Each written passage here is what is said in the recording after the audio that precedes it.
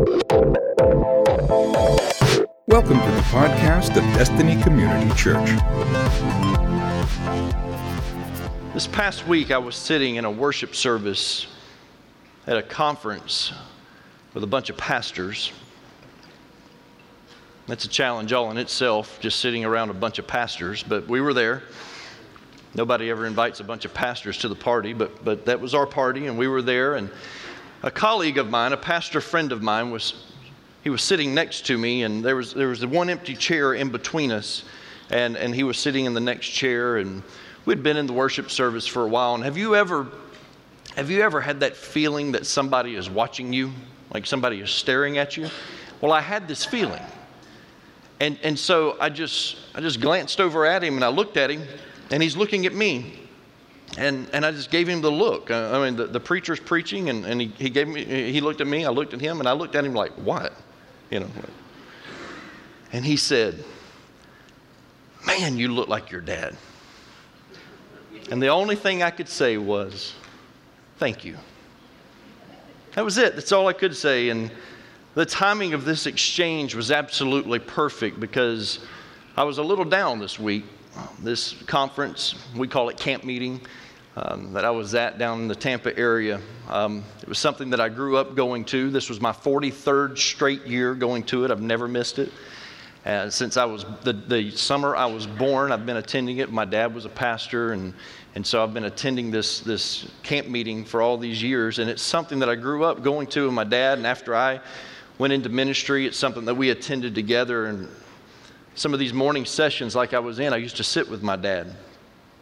And so I'm sitting there missing Dad, and then many of my dad's colleagues that are still able to get around, they would come up to me and they would ask me, "How's your dad?" And other young ministers that my dad had touched in his ministry, they would come to me and they would say, "How's your dad doing?" And I would tell them about my dad's condition and where he's at. And so at the moment that this man looked at me and said, "Man, you look like your dad," there was this sense of appreciation that came upon me. Because I realized that I've had a great example for a father. My father is loving and kind. Even with Alzheimer's, he is still a very loving and kind person. My dad is faithful. My dad is a man of conviction, always has been, and I know this, he always will be. My dad is a man of conviction. As long as I've been alive, my dad was always a great example of what a godly man should look like. And I know that I have been blessed to have a godly father. And some of you in the room, you have not had that example in your life. Your father did not live a godly life, and there were things that your father did or things that your father said that were less than honorable. And for some of you, your father's life was downright embarrassing to you and to your family. But what concerns me more than your father's actions is that some of you may not be the example that your family needs you to be. Now, men, I just need you to man up this morning, okay? Because I'm about to step all over your toes. I'm warning you right now, okay? I even put a post out there on social media last night, putting out the warning in case you wanted to go do something else, in case you wanted to go fishing or something, okay? You wouldn't be the first one that went fishing when they were running from God, right? Peter did it. Okay, so it happens. And understand that I don't want to come across as condemning this morning. That's not what this is about. Condemnation doesn't come from the throne room of heaven. Conviction comes from heaven. And so today, I want to show you that there may be some serious consequences to your actions and to your lifestyle. And so if you will, I want you to turn with me to Exodus chapter 20, to the 10 Commandments. Exodus chapter 20. Don't worry, I'm not preaching on all of the commandments today. Somebody say amen for that. Amen. Not quite that loud, but amen. Amen. Exodus chapter 20. I want to read the first 6 verses. Exodus 20, verses 1 through 6. And the Bible reads, "And God spoke all these words, saying, I am the Lord your God who brought you out of the land of Egypt, out of the house of slavery. You shall have no other gods before me. You shall not make for yourself a carved image or any likeness of anything that is in heaven above, or that is in the earth beneath, or that is in the water under the earth. You shall not bow down to them or serve them, for I, the Lord your God, am a jealous God, visiting the iniquity of the fathers on the children to the third and fourth generation of those who hate me, but showing steadfast love to thousands of those who love me and keep my commandments. In verse 5, it says that God visits the iniquity, the sin, the iniquity of the fathers on the children to the third and fourth generation of those who hate him. God gave some bone-chilling news in these commandments. It sounded like what he was saying was that children would have to pay for the sins of their fathers. And if that's the case, then some of us, we've got a lot to be worried about this morning, right? Listen, I understand that I had a great dad growing up. I was raised in a pastor's home. My whole life, my dad was a godly man. But I also know that my dad had a past before he gave his heart to Christ. And there are some things that happened in his life before he became a Christian that I certainly don't want to be responsible for, and I don't want to have to pay for. But the words that were given to Moses there at Mount Sinai, it sounds like children would have to pay for the sins of their fathers. And so when Moses came down off of the mountain and saw the people there worshiping a golden calf, they had made an image. They just broke one of the first commandments there. They made an image worshiping that golden calf. Moses takes the stones that God had just given him the commandments on, and he throws them on the ground and shatters those stones. Let me ask you something, men. Have you ever received some tough news and after that tough news you destroyed anything and everything that got into your path? Right, just me? I'm just me. I'm just going to preach to myself today, okay? I'll get saved by the end of this, maybe. So let me show you what I'm talking about. You didn't get the promotion, so you took it out on your wife, didn't you? You remember your car won't start, so you throw the wrench at your son's head. You hit your finger with the hammer. I mean, it hurts so bad, so you kicked your dog all the way across the backyard just because you lost your cool, right? This was the case with Moses. God had just given Moses some tough news. I mean, this was some tough stuff. He laid down the law. That's what it is. It's literally the law of God. And he lays down the law, gives him some tough stuff that he's got to process, and he comes down off the mountain, and the people that he is leading, they are acting a fool down off this mountain. They are worshiping a golden calf, and so he takes the stones that God gave him, and he throws them to the ground as if to say, look what you made me do. So God told Moses, I'll give you the commandments again, but this time, you got to provide your own paper. You see, the first time he just kind of handed them over to him. He said, this time, you got to cut out your own rock, okay? Your own stones. You got to get your own tablets. And so we go over to Exodus chapter 34, verses 4 through 7. And it says, so Moses chiseled out 2 stone tablets like the first ones and went up Mount Sinai early in the morning as the Lord commanded him. And he carried the 2 stone tablets in his hands. Then the Lord came down in the cloud and stood there with him and proclaimed his name, the Lord.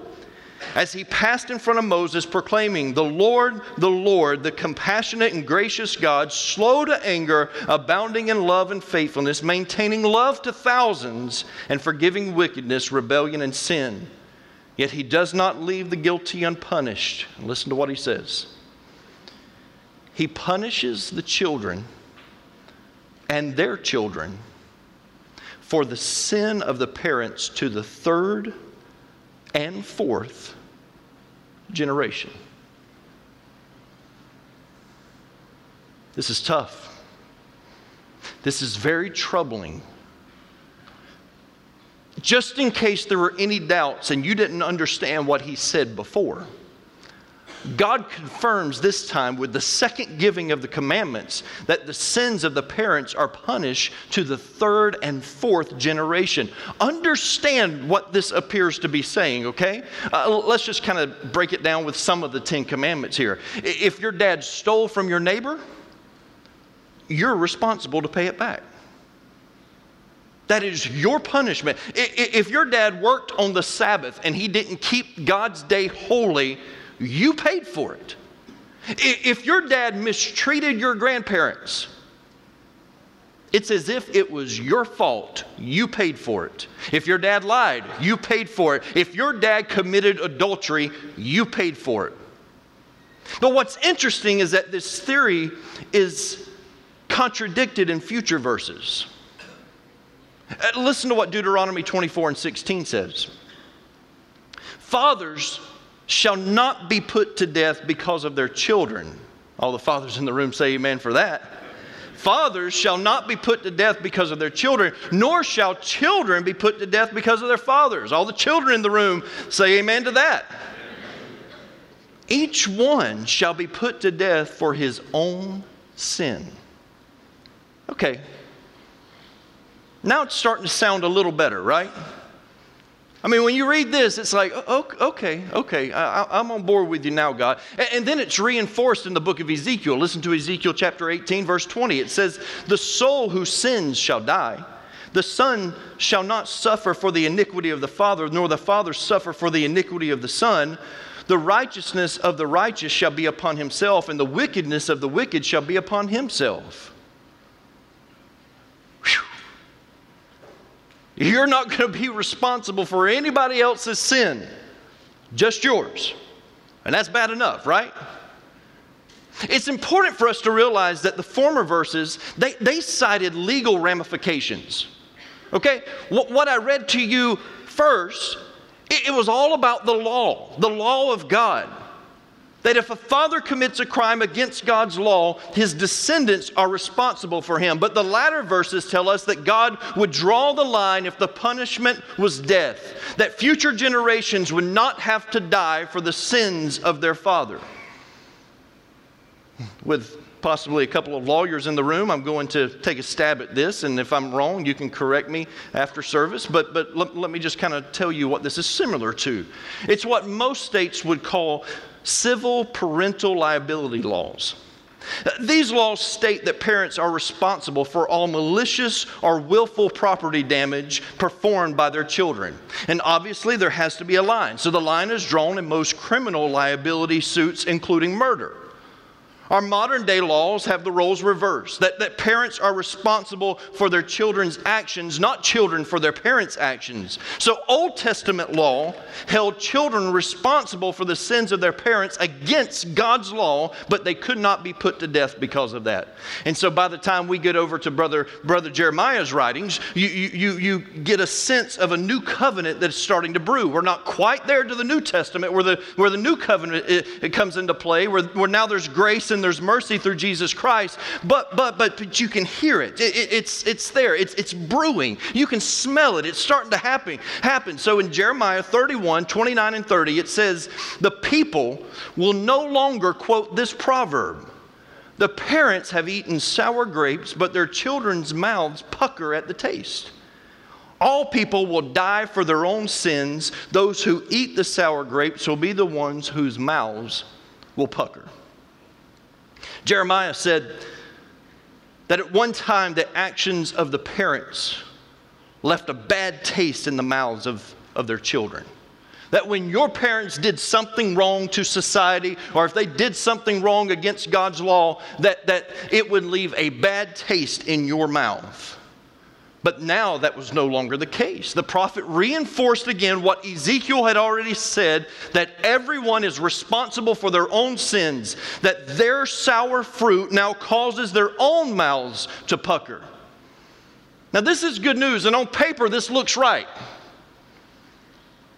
But let's be honest. That's easier said than done.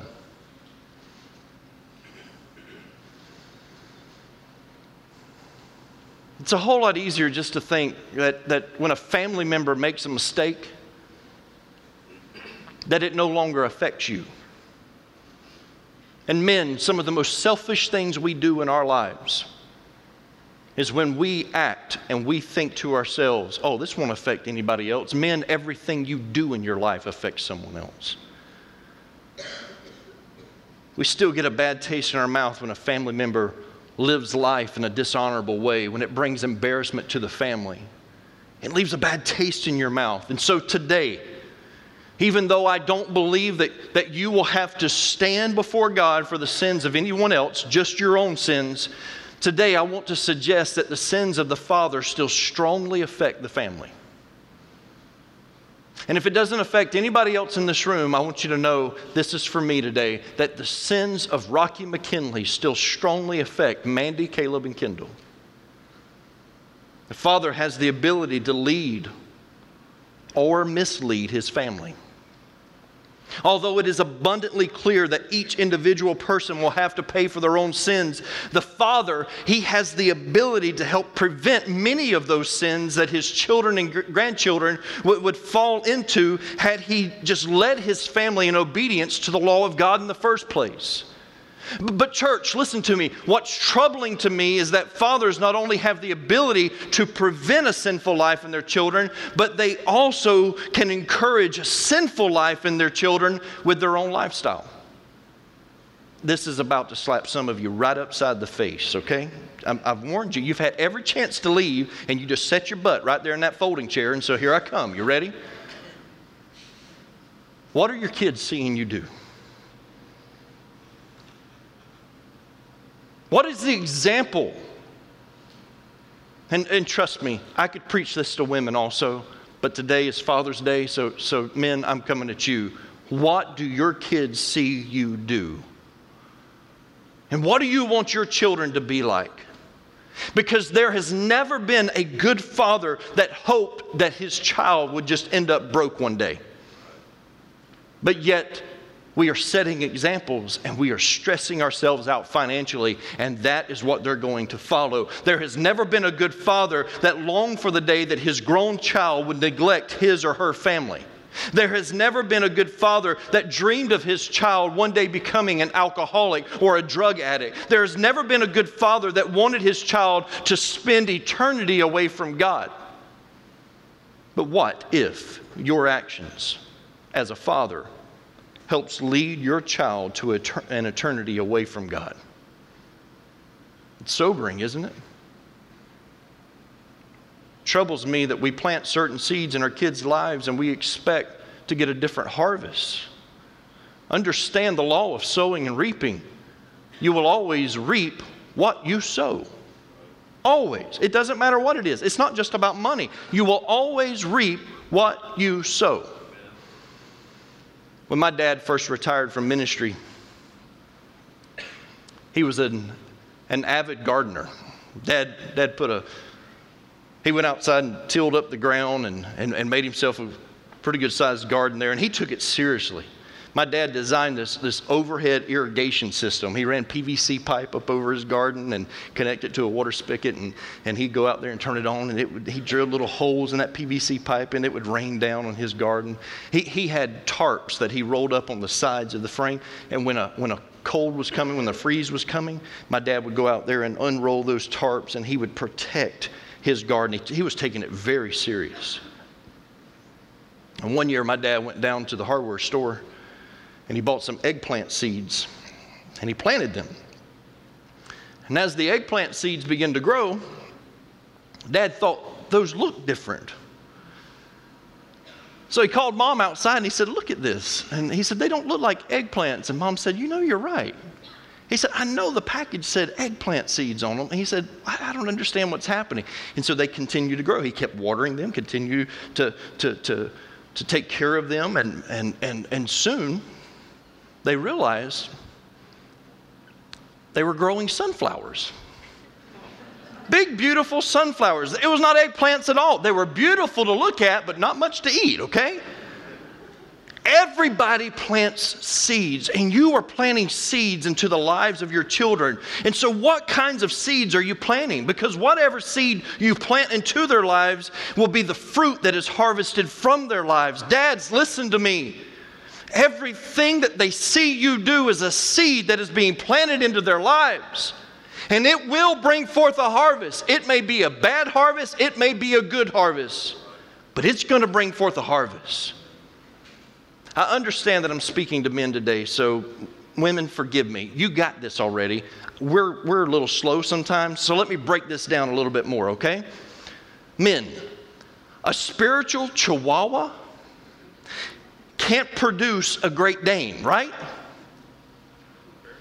Okay, you're starting to get it now, right? A spiritual buzzard will never produce an eagle. Okay. A goat. Bad, right? A goat will never produce sheep. And men, if you want a spiritual thoroughbred, stop acting like an ass.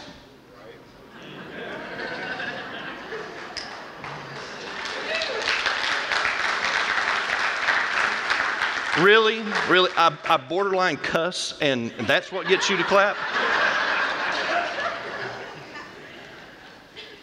Anything short of a miracle, your kids will become just like you. Anything short of a miracle, they're going to become you. And I know that God is able, because there are grown adults in this room right now that in spite of your family, you turned out godly.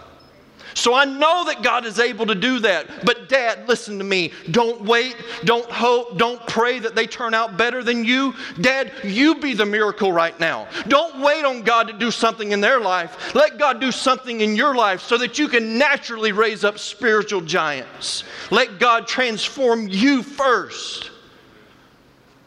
I didn't want to take a chance with my kids.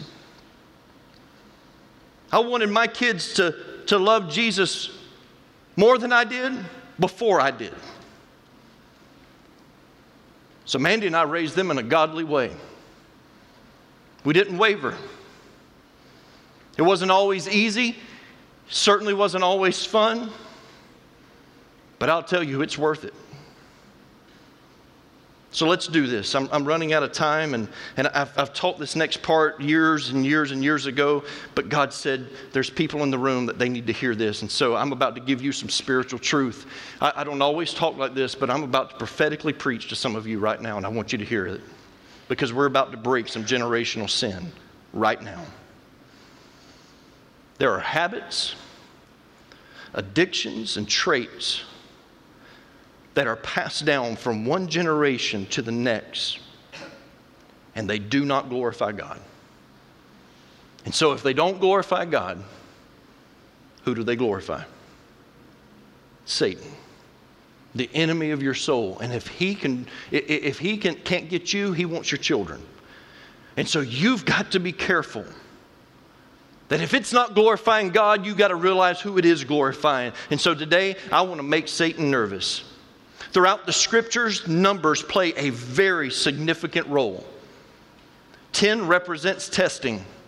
Anywhere you see the number 10, there's testing. There's 10 commandments. God's testing your faith to see if you love Him, if you will trust Him. A tithe, 10%. God's testing you to see if you put your trust in Him with your finances. The number 7, it represents completion. On the seventh day, God rested. 6 represents humanity. It's always going to be short of God. 3 represents godly perfection. The Godhead Trinity is made up of 3. God the Father, God the Son, and God the Holy Spirit. Jesus rose from the grave on the 3rd day. And then He was described in Revelation chapter 1 and verse 4 as the one who was, the one who is, the one who was, and the one who is to come. So 3 represents godly perfection. Now guess how many generations it takes to make Satan nervous. Just guess. 3. I'll show this to you. Satan is scared that in every family there is a possibility of 3 generations of righteous seed. And it's the reason why the Bible reiterates over and over and over again that God is the God of Abraham, Isaac, and Jacob. 3 generations that feared God. Listen to Exodus chapter 3 and verse 6. He says, I am the God of your father, the God of Abraham, the God of Isaac, and the God of Jacob. You go down to verse 15. It says, God also said to Moses, say this to the people of Israel, Yahweh, the God of your ancestors, the God of Abraham, Isaac, and the God of Jacob has sent me to you. The very next verse, he reiterates it. Now go and call together all the elders of Israel. Tell them, the Lord, the God of your ancestors, the God of Abraham, Isaac, and Jacob has appeared to me. In Exodus chapter 6 and verse 8, I will bring you into the land I swore to give to Abraham, Isaac, and Jacob. Leviticus 26 and 42. Then I will remember my covenant with Jacob and my covenant with Isaac and my covenant with Abraham, and I will remember the land. Deuteronomy 9 and 5. The Lord your God will drive these nations out ahead of you only because of their wickedness, and to fulfill the oath he swore to your ancestors, Abraham, Isaac, and Jacob. 1 Kings 18 and 36. At the usual time for offering the evening sacrifice, Elijah the prophet walked up to the altar and prayed. Listen to how he prayed. O Lord, God of Abraham, Isaac, and Jacob, prove today that you are God in Israel. And he called down fire from heaven, and it consumed everything that was on the altar. It consumed the rocks that made up the altar, and it consumed even the water that was in the ditches surrounding the altar. You go to 2 Kings 13 and 23. But the Lord was gracious and merciful to the people of Israel, and they were not totally destroyed. He pitied them because of his covenant with Abraham, Isaac, and Jacob. And I hear some of the naysayers right now. Well, that's Old Testament, Pastor. But you get over to the New Testament, and Jesus mentions this trio also. Matthew 8 and 11, he says, and I tell you this, that many Gentiles will come from all over the world, from east and west, and sit down with Abraham, Isaac, and Jacob at the feast of the kingdom of heaven. Matthew 22 and 31, Jesus says, but now, as to whether there will be a resurrection of the dead, haven't you ever read about this in Scripture? Listen to what he says concerning a resurrection of the dead. Long after Abraham, Isaac, and Jacob had died, God said, I am the God of Abraham, the God of Isaac, and the God of Jacob. Even after they died, he said, I am still their God. Yes, there will be a resurrection of the dead. You see, Satan fears 3 consecutive generations of righteousness in every family. If that happens, Satan has lost his foothold in that family. He has lost his grip on that family, and he cannot conquer them anymore. Paul writes in his second letter to Timothy in chapter 1 and verse 5, he says, I have been reminded of your sincere faith, which first lived in your grandmother Lois and your mother Eunice, and I am persuaded now lives in you. 3 generations, Lois, Eunice, and Timothy. Why does this surprise us? Ecclesiastes 4 and 12 tells us, though one may be overpowered, 2 can defend themselves, but a cord of 3 strands is not easily broken. When you have 3 righteous generations, you will break that alcoholism that's been running through your family for decades, for years. When you have 3 righteous generations, you will break the strongholds, the things that have been pulling that family down.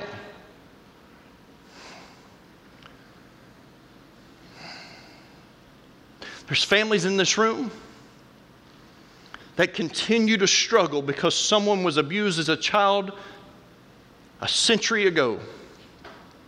And it has been passed down from generation to generation because when we're hurt, we want to hurt others.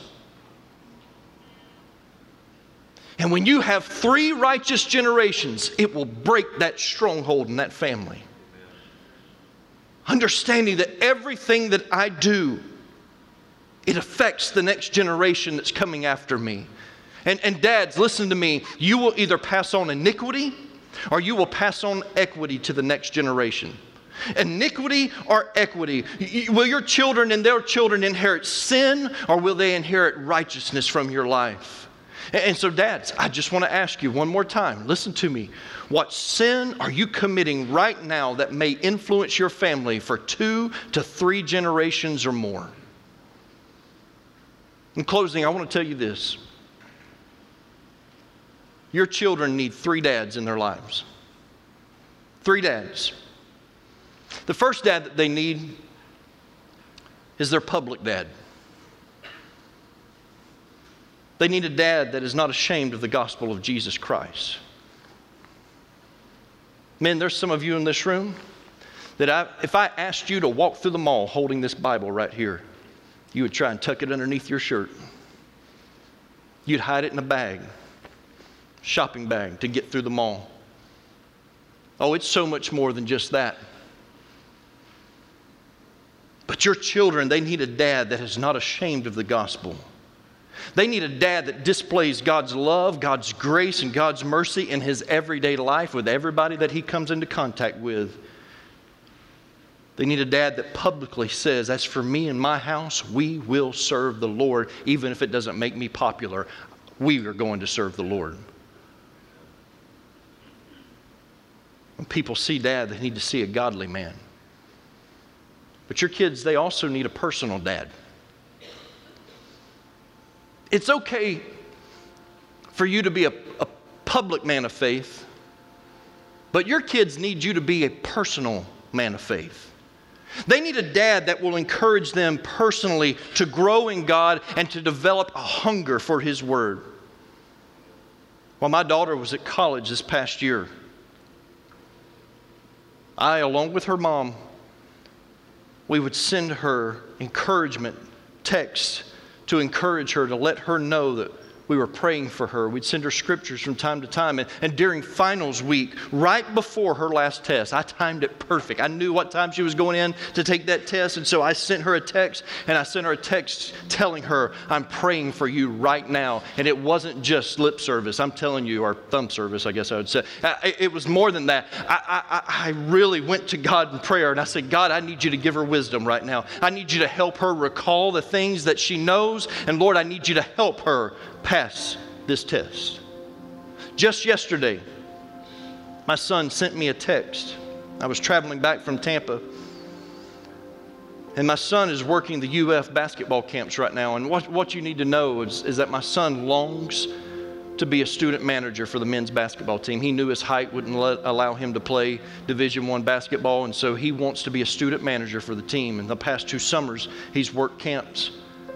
The head of basketball operations, he and Caleb, they text each other back and forth. And so Caleb was asked by the head of basketball operations yesterday, after they finished registration and doing some other things. He texted him and said, hey, I need you to go heat up the chicken wings for all the workers. I can tell you that is not what my son wanted to be doing. He didn't want to go heat up chicken wings, so he sends me a text. He says, Dad, I got to go heat up the chicken wings. LOL. That's laugh out loud for some of you.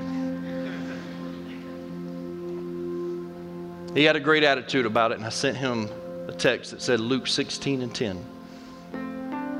Whoever can be trusted with very little can also be trusted with much. By the end of the day, my son was running drills with one of Florida's top recruits, a freshman coming in this year. One of the assistant coaches grabbed Caleb and said, I need you to run drills with him. I need you to help him warm up. That's what he longs to be doing. So, your children, they need a public dad. They need a personal dad. And they need a private dad.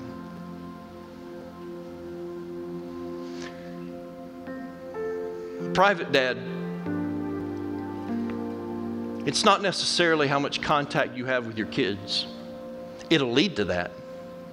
But this is what you do when your kids aren't watching. This is what you do when your spouse isn't watching. This is what you do when nobody is watching. Dads, listen to me. Jeremiah 17:7-8 says, blessed is the man who trusts in the Lord, whose trust is the Lord. He is like a tree planted by water that sends out its roots by the stream. And he does not fear when heat comes, for its leaves remain green, and is not anxious in the year of drought, for it does not cease to bear fruit. Men, in order for your children to be fruitful for the kingdom of God, you've got to establish the roots in your own life. And so, dads, let me ask you, how's your private relationship with God? Because your public performance will always crumble if your private disciplines are lacking. You can put on the facade and act like you're the greatest Christian on this planet, but it will crumble if your private disciplines are not focused on God. A year ago, I found myself at a place to where my private disciplines, not all of them, were focused on God. And I was neglecting prayer in my own life. I found myself praying only when it was time to deliver a message to this church. And it's not a big deal to some of you, but God did something to me. When I had to drop my baby girl off at college, and she was 7 hours from home, God said, are you going to pray for your children every day? God, you know I pray for my children every day. Oh, no. Are you going to pray for your children every day? Well, God, sometimes I get busy and I forget. And through his still small voice, God told me, he said, put a reminder in your phone every morning at 7 a.m. And no matter where I'm at, if I'm carrying my phone, if I'm on my iPad, if I'm on my computer, there is always a reminder at 7 a.m. to pray for my family. I've prayed more this past year than I've ever prayed in my entire life. I pray every day for my wife and my twins. I pray for them individually, and I pray these words: God, I want you to protect them. I want you to protect them mentally. I want you to protect them physically. And God, I want you to protect them spiritually. And I call their name out and pray for each one of them, all three of them, praying that same thing for every one of them every day for the past year.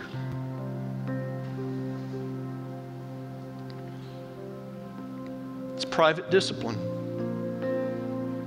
And your family may never see it, but they'll reap the benefits of it, men. I want some honest men right now with me.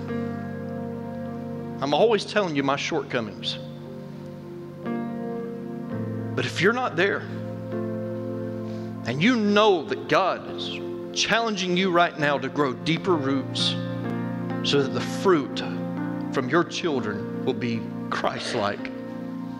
If that's you, I'm not forcing any men right now to do this. You only participate if you know God is speaking to you. You might be exactly where God wants you. I don't know that. But if you're like me and you feel God's word challenging you, men, I want you to stand right now.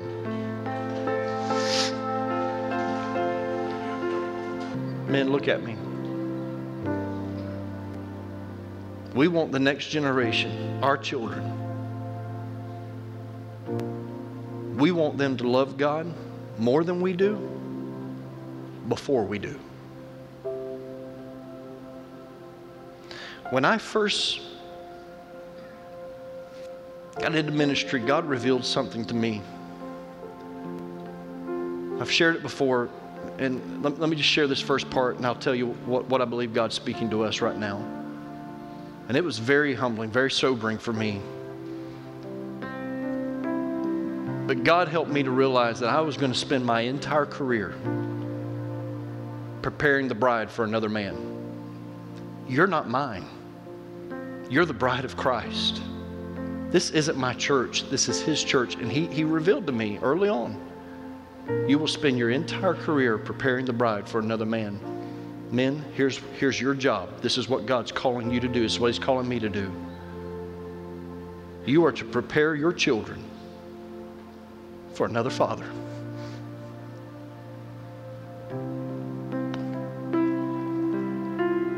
to fall in love with Him even more than they love you. That's got to be our heart's cry. To prepare our children for another father. So if you believe that, and you're ready to accept that challenge, I want you to raise your hands to heaven and let me pray for you. Father, God, I thank you for these honest hearts right here, these men, Lord. God, they're just being challenged today by your word, and I'm asking you, God, to give them that strength. God, I believe that right now you are giving them the courage, the strength, the knowledge. God, for some of them, they may have to go back and make some wrongs right just to have a voice in their children's lives. God, give them the courage to do that. God, do not let us plant seeds of sin in our children's lives. Let us be convicted from this moment on, Lord. We pray this in Jesus' name. Amen. Thank you for listening to the podcast of DCC. For service times and directions, log on to www.destinycommunitychurch.org. Thanks again for listening.